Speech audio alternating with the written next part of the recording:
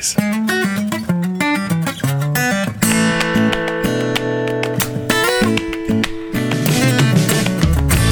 Welcome to another episode of Chewing the Fat. I'm your host, Big Rob. Thank you so much for tuning in, downloading the episode. If it just showed up all of a sudden, you're like, hey, where'd this come from? I know, I haven't talked to you in a while, and that's what I'm going to talk to you about as to why in this bite-sized episode. So, been dealing with my mother's health. You know, I interviewed my mom a few episodes back. If you haven't had a chance, she is a Spitfire and a single mom, raising me and my brother, and you know, just doing it all.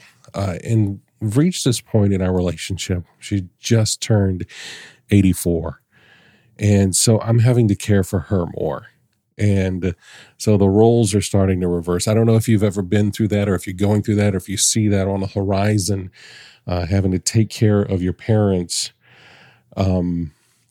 It's an interesting place to be. And interesting is putting it mildly.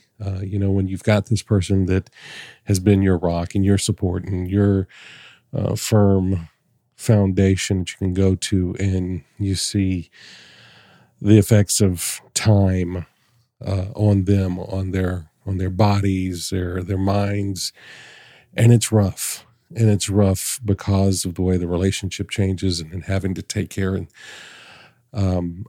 I don't say that to say that it's a bad thing. It's just that's where I am, taking care of my mother, making sure she's okay. She's still very independent. She lives on her own, you know, in a senior apartment community.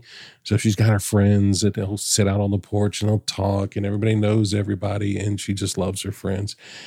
But sometimes there are things going on health-wise that just worry me, and having to get to her. Can I get to her in time? You know, it's just hard. And that's what I've been dealing with the past couple of months. She actually had to have her aortic valve in her heart replaced. So we did that, I guess about a month ago. So the beginning of April of 2023, she had that. So we're about a month on with that. But all of the doctor's appointments, getting into that, and the testing, and the making sure she's eating right, and that we're in whatever ranges need to be so that she could have the procedure because she needs the procedure. And then just dealing with the procedure. She was all like, yeah, let's do it. Let's get it done tomorrow, blah, blah, blah. And for me, it was just, I wanted to get it done, but it was just like, you know, this is major surgery. You're an 83-year-old woman at the time. And, they're going into your heart to replace a valve. This is not easy for me.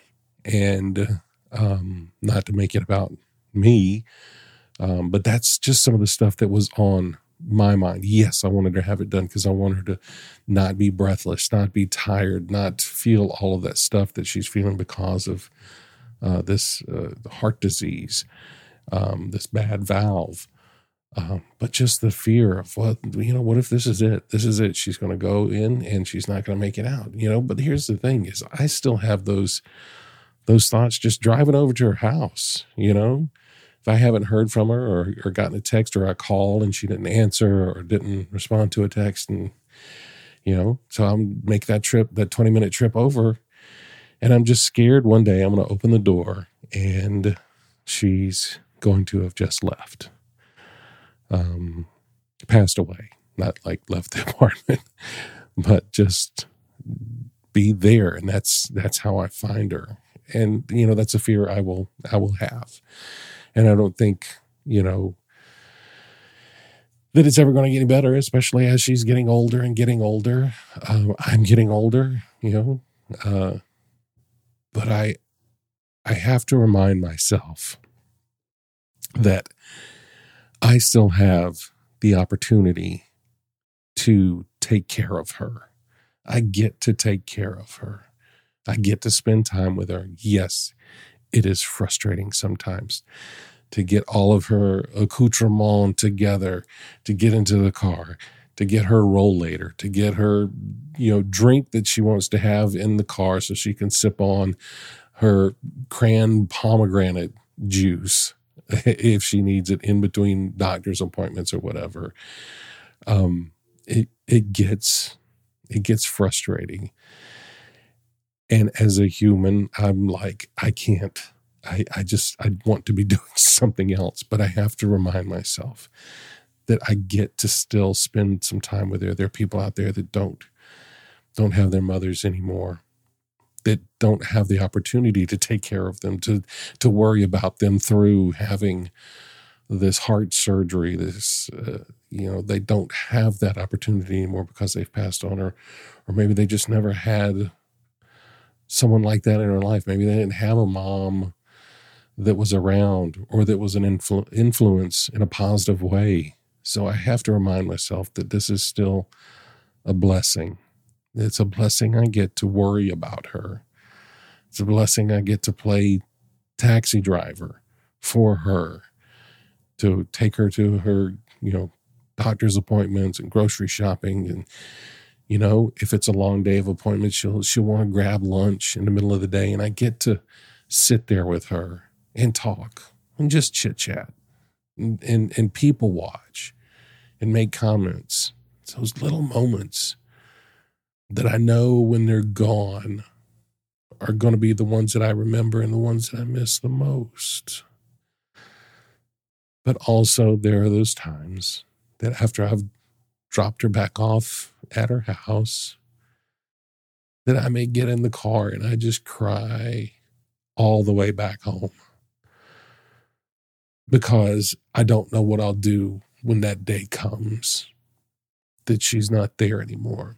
And I feel like I'm a horrible person for wanting to lash out and be frustrated at how slow she moves and how hard-headed she can be sometimes when I'm trying to get her medicine organized or do something that might help her or show her how to do something on her phone more efficiently so that she can, do what she wants to do and still have that independence.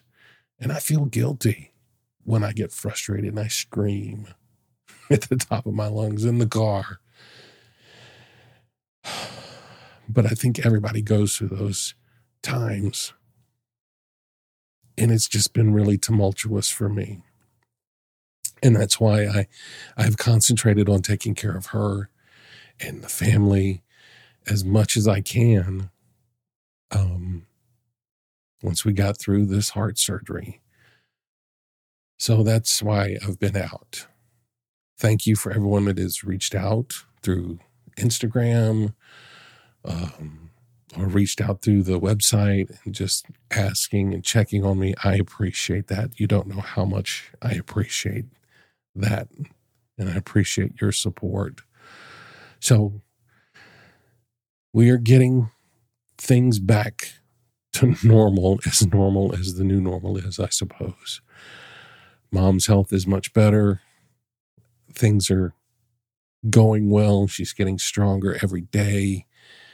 And I'm trying to put more life back into the things I'm passionate about, like this podcast.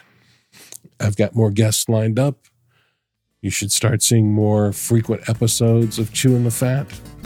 So I'm looking forward to having more conversations, finding out more from people how they are helping to keep the darkness at bay. And I'm looking forward to sharing that with you.